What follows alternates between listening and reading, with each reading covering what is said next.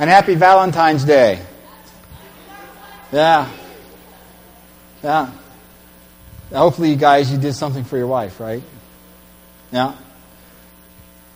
My wife took me out for dinner. That's what she did. So that was... Well, this year we're talking about thriving and what it really means to thrive in our relationship with God. I find sometimes we want the thriving to be easy. You know? We think, if I could give $100 worth of effort, I should get $1 million worth of return, right? Somehow it's the time we think, just give a little bit here and get a lot more back. But thriving doesn't work that way. In our relationship with God, it just won't happen. And so we want to look at a passage of Scripture that begins to help us see how we work with God to help us thrive. Psalms 37, verses 3 through 6. It says, trust in the Lord and do good. Dwell in the land and enjoy safe pasture. Delight yourself in the Lord, and He will give you the desires of your heart. Commit your way to the Lord, trust in Him, and He will do this. He will make your righteousness shine like the dawn, and the justice of your cause like the noonday sun. And that verse 6 is about thriving. Your righteousness shining like the dawn, the justice of your cause like the noonday sun. I want to walk through these verses this morning. So if you have your Bible, you can keep them open. But I just want to walk through them and look at them. The first verse says, trust in the Lord and do good. And the very first word that stands out is trust, right? Trust. And trusting, it can be an interesting concept and a fun concept and a hard concept. The Hebrew word for trust is batak, and it means to rely upon, to let your security be in, or later to trust in. So we're to rely totally upon the Lord. He is to be our security. He's to be the one that we rest fully in. So, it makes me stop and say, am I secure in the Lord? Is He really my security? Not my security blanket, my security. You see, if I'm secure in the Lord, then I understand some things. I, first of all, don't need to become anything different than what I am. I am a child of God, right? 3 of us are. We're children of God, amen? Amen, we are, right? I'm a child of God. That's my identity. And so I don't need to be threatened by other people, other people's opinions, other people's ideas, other people's concept. My water bottle abandoned me there. And I'm free to let go of addictive behavior. Now, I'm not talking about alcohol and drugs and those kind of things. There's some addictive behavior that we get involved in. Things like being defensive. You ever get defensive? Feel anxious? Feel worried? Feel threatened? Have to be in control. Now, I won't ask how many are control freaks out here. Right? Because I don't want you to be critical, be demanding. All these things can be things that are defense issues, that are things that cause us to be addictive to certain feelings and certain things. But if my identity is no longer in me, if my identity is no longer in what I want or what I feel, and it's in Jesus Christ, I can let go of those things. That's freeing. Jesus came to set us free. Amen? And when I'm free, then I thrive. So where's your security? That's the question, isn't it? Where's your security? This is based on true stories, okay? In China, when the security police come to the house of a believer, okay? They'll tell him, okay, you have to stop these meetings here. If you don't stop these meetings, we'll confiscate your house. And this is what happens many, many times. The owner will say, do you really want my house or do you really want my farm? Well, if you do, you have to talk to Jesus because I gave everything to Him. They'll say, well, we can't get to Jesus, but we can surely get to you. So if you don't, we're going to take your property. And this Christian will say, well, then I'm certainly going to be free to trust in Jesus where I live, right? I'm free to trust Him to provide for me. And they'll say, well, you know what we'll do? We're going to beat you. They say, well, then I'm free to trust in Jesus for my healing. Well, then we're going to throw you in prison. And they'll say, well, then I'm free in prison to preach the good news to the people in prison and lead them to Jesus, and we'll become a house church in prison. They say, then we're going to kill you. I say, well, praise God, because then if I'm killed, I'm free to go home to Jesus and celebrate Him with the rest of my life.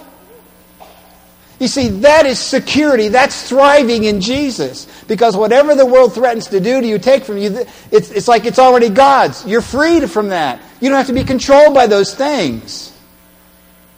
No wonder the church in China is growing by 30,000 believers a week. There's an estimated 100 million Christians right now in China. Because that's what happens. They'll sentence a house church pastor to prison. He'll go to prison. He'll begin to share Jesus with people in prison. And they'll get saved. And when they get released, they go back to all the four corners of China. And they carry the truth of Jesus. And it's just multiplying the church. That's thriving, man. That's thriving. And that's what God offers us. It's the freedom of a secure trust in Jesus Christ. Do you have that kind of security in Jesus? Are you thriving?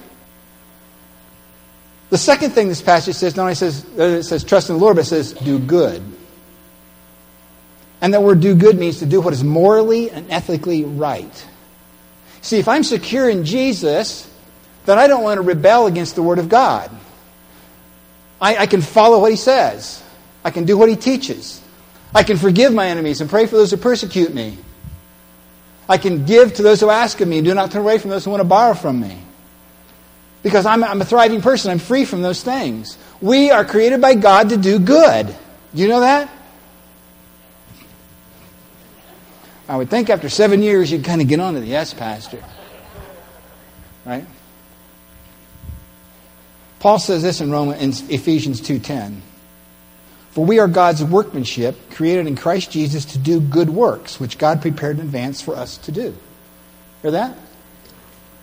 He says in 1 Timothy 6, command those who are rich in this present world not to be arrogant, but to put their hope not in their wealth, but to put their hope in God, who richly provides for us everything we need for our enjoyment. Command them to do good, to be rich in good deeds, to be generous, to be willing to share. This way they'll lay up treasures in heaven, a firm foundation for the coming age, so they may take hold of life that is truly life. Hear that? He says, look at this. Put your hope in God. If I am secure in Jesus, if I'm trusting in the Lord and I'm doing good, then I have my hope in Him and not in stuff. Think about that. If I'm secure in the Lord, then I don't have to worry about this having stuff. Do you have stuff? I'm amazed at all the storage facilities that are in this world.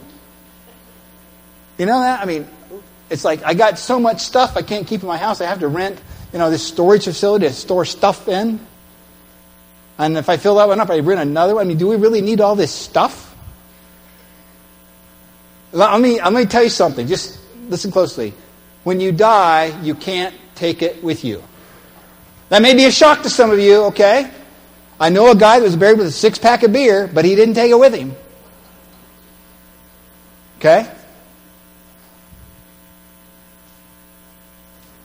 I've learned that in this life, if I want to thrive, sometimes I have to let go of stuff. I have to realize that my trust is in Jesus Christ alone. Because I've been with people who are at the end of their life. They're just ready to step over that bridge from here to heaven. I never once heard him say, boy, I wish I worked a lot longer at the office. I never heard him once say, boy, I wish I had more stuff. Wish I had 2 more boats right now. Wish I had another cottage at the lake. I hear him say, boy, I wish I would have spent more time with Jesus. I wish I would have spent more time with my wife. I wish I would have told my kids how much I love them and appreciate them. See what I'm saying? If we want to thrive in this relationship with God, we got to learn to do good. We say, what does it mean to do good, Pastor? And I can think of a lot of things. So let me give you a passage of Scripture in Romans 12. Paul gives us a list of things, and it's a list in Romans 12, verses 9 to 21. Listen to what he says. Love must be sincere. Hate what is evil and cling to what is good. Let me stop there a minute. He says, listen to this. Love must come from your heart. He's writing to Christians that were facing severe persecution. Okay? He says, let your love be genuine. Let your love be caring. And notice he says hate what is evil and not hate who is evil. You catch that? There's a difference. We have a tendency to hate who is evil in our minds. Of course, in their minds, we might be evil, right? You ever notice when you play this game and you got an enemy, the enemy thinks you're evil and you think the enemy's evil, right? But we're to hate what is evil and not who is evil. Paul says, be devoted to one another in brotherly love. Honor one another above yourselves. The word for brotherly love, by the way, is Philadelphia. Ever heard that word?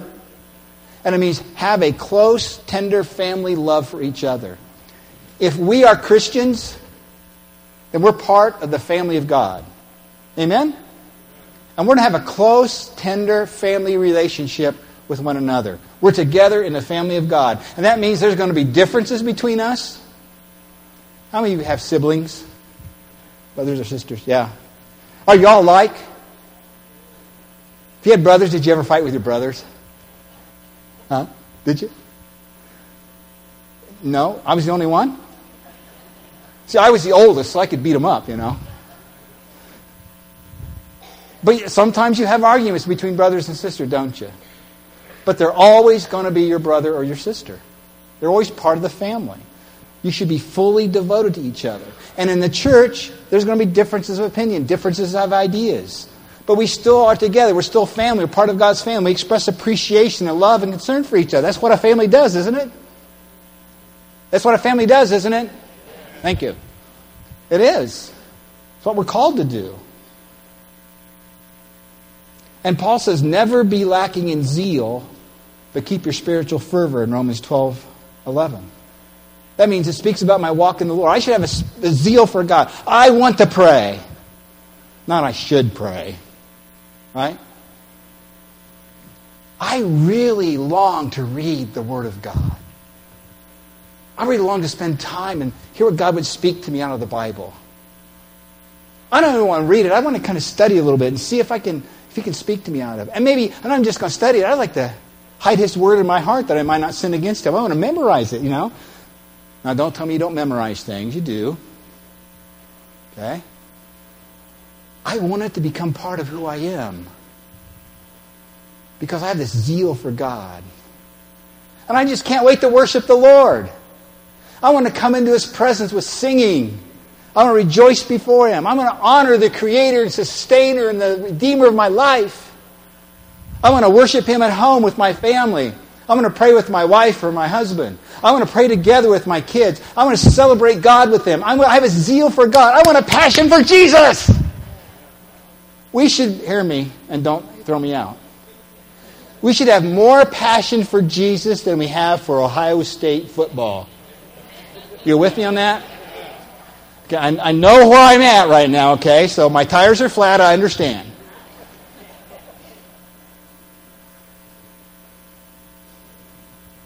It's like a little boy came home from Sunday school class, and his mother said, "What was Sunday school all about?"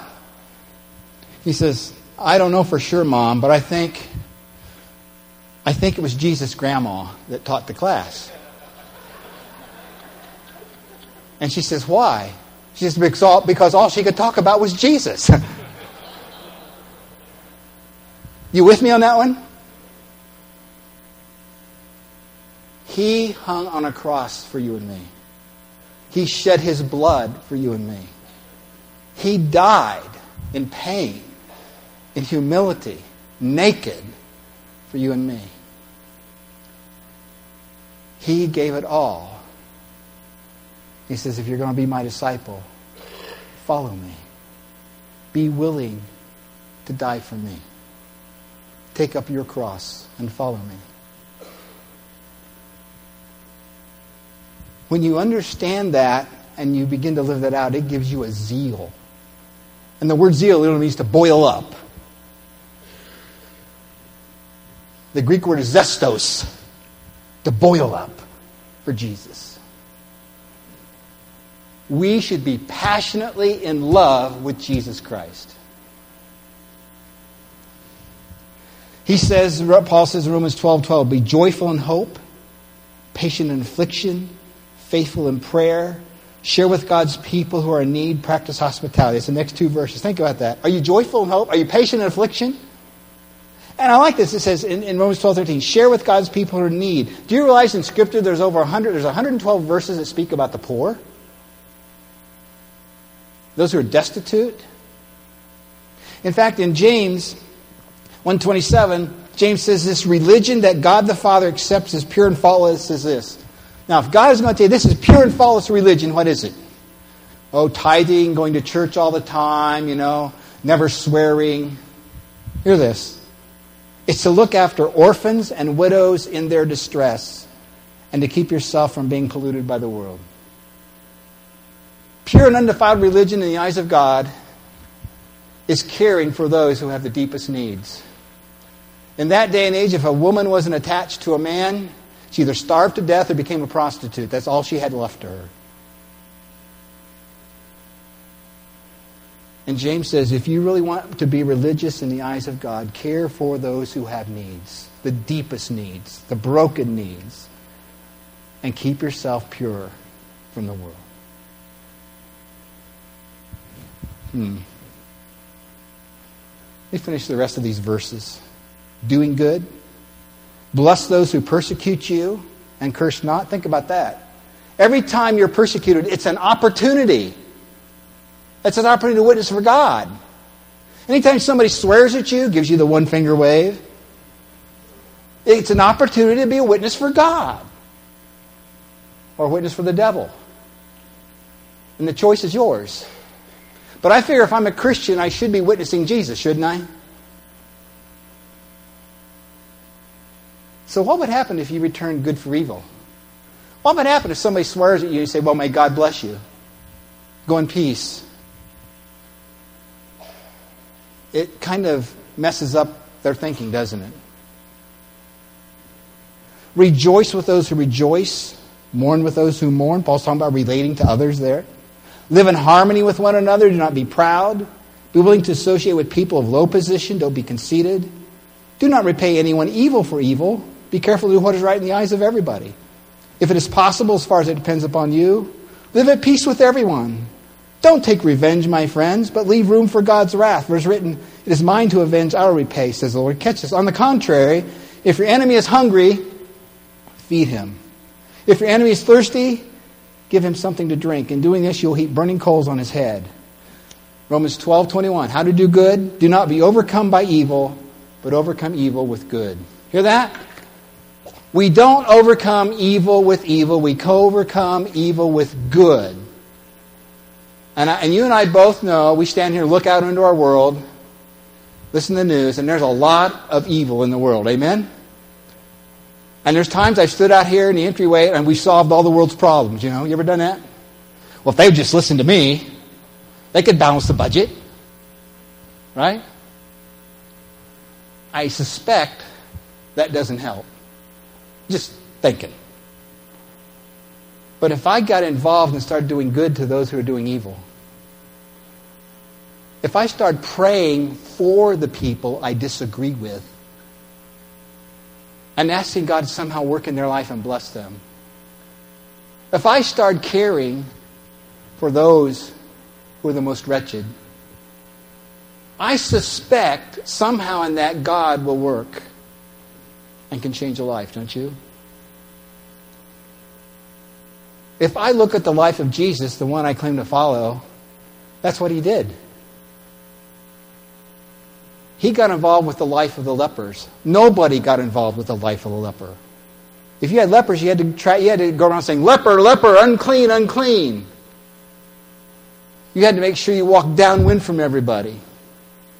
Nobody hugged you or touched you. They would get leprosy, they thought. And what did Jesus do? He touched the leper. Because he believed his holiness could touch their unholiness. He believed the power of the living God could bring cleansing to their lives as he worked through him. And he changed their lives. The Spirit of the living God lives in you. If you're a believer of Jesus Christ, he lives in you. And he wants you to be able to take his holiness into an unholy world and make a difference. Our faith's not in us. It's not in me. My faith is in Jesus Christ, the one who gave his life upon a cross for me. That's doing good. We go back to the Psalm here before we get down here. In Psalms 37:4 says, delight yourself in the Lord. I like that word. The Hebrew word for delight means to have a deep, excited, exquisite delight. It means I have this intimate communion with God. It means I want to dance with God. I want to shout for God. I want to celebrate God. I'm so happy that I know Jesus. I wish more Christians act like they were happy they knew Jesus. Sometimes we just act like, I don't care what's going on. It's like our soda pop has no fizz kind of thing, Ugh. You know what I mean? It's like, wow. If I believe in the God of creation, if I believe all these things I'm talking about, shouldn't I have exquisite delight in my relationship with God? Think about that. Then it says in verse 5, commit your way to the Lord. The word commit means to roll over. And the word way means how you live your life. Here's what it means. It speaks to all of our word and actions. The one who commits his way to the Lord and completely casts aside his entire life upon the Lord, totally yielding everything to Him, every aspect of his life and how he lives. I am totally committed to everything I do. My attitudes, my speech, my word, my actions, my thinking, my giving, whatever it is, it's totally committed to Jesus Christ. I've rolled everything on Him. Commit your way to the Lord, it says. So you want to really get yourself connected with Him, so you know Him and hear Him, then He'll give you the desires of your heart. You know why? Because His desires become your desires. All of a sudden He's working in here to say, you know what? I really don't need that Mustang. Be nice. I probably don't need that. The Lord says, yeah. Would you take a little bit of that money and help me out a little bit? There's some people down here that really are struggling. Just do it anonymously. Just tell them it's from a brother or sister in Jesus. You don't know how you might bless somebody else's life that way. And I suspect you get a blessing back. Because whatever you sow, that you shall also reap.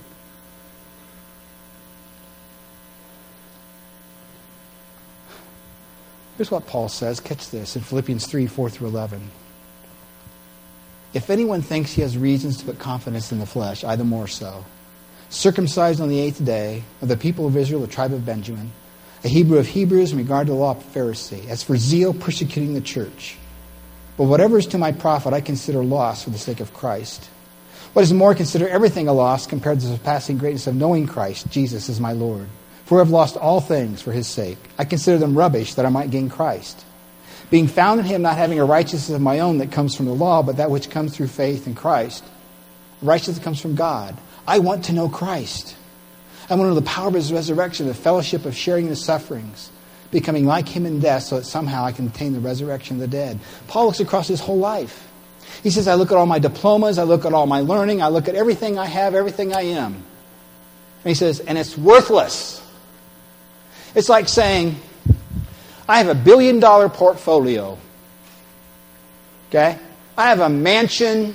Where would I have a mansion at? Where? Beverly Hills. I have a mansion in Beverly Hills. I got villas in Aspen, Colorado, and the French Riviera. I drive a Bentley and I got 2 Porsches in the garage. Yeah, I know. I've got a yacht, sail around the world with. All of that is, and the word literally means dung. Rubbish. The Greek word means dung. Compared to knowing Jesus. Think about that. Paul looks across his whole life and he says, I want to know Jesus so badly. I want to be so close to Him. I want to thrive in this relationship that everything I have in Him is nothing compared to knowing Jesus. And I want to know the power of His life in me. I want to know the power of His resurrection. I want to know the power of His sufferings so that I can become like Him. Wow. That's thriving. Now we want to say, whoa, that's a little strong, Pastor. That's what he's saying. I consider everything a loss compared to knowing Him. Everything. All he wants is to know Jesus. He wants a closer relationship with Jesus more than anything in his life. That's all he wants. And a person who thrives, that's what drives us. It's this relationship with the Creator, Sustainer, and Redeemer, and Giver of life. Wow. You see, in this relationship with Jesus that thrives, it's a total commitment. Completely. We had men's prayer breakfast yesterday. So we had breakfast. And part of our breakfast was bacon and eggs. Who likes bacon and eggs for breakfast? Yeah. I try not to eat them too often because something happens here. Okay? But every once in a while it's good. And I'm looking at the bacon and eggs yesterday and I realized something. I realized as you look at a plate of bacon and eggs, the chicken was involved, but the pig was committed. You with me on this? Okay? I just want to make sure you understand this. The chicken was involved, but the pig was committed. Got it? Jesus doesn't want us just to be involved with Him. Jesus just wants us to pop out an egg. There you go, Jesus. Okay? He wants us to give it all, which means giving our life. You got that? Because that's what He did for us. He doesn't just want your involvement. He wants your commitment.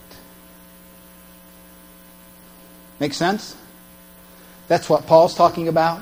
That's what the psalmist is talking about. This is how we thrive. Trust in the Lord and do good. Delight yourself in the Lord. He'll give you the desires of your heart. Commit your way to the Lord. Trust in Him and He will do this. He'll make your righteousness shine like the dawn and just of your cause like the noonday sun. You'll thrive. Seems good to me. Father, thank you for this morning. Thank you for your word. Thank you for its truth. And Father, thank you that you are gracious enough to walk with us even when it's hard.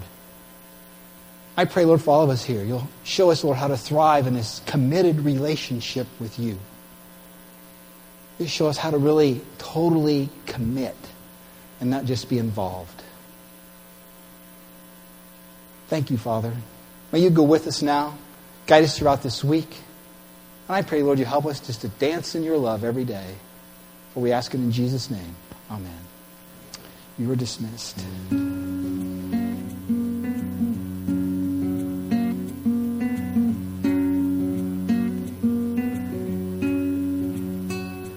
Oh, love that will not let me go. I rest my weary soul in thee. I give thee back the life I owe, that in thine ocean depths its flow may richer flow.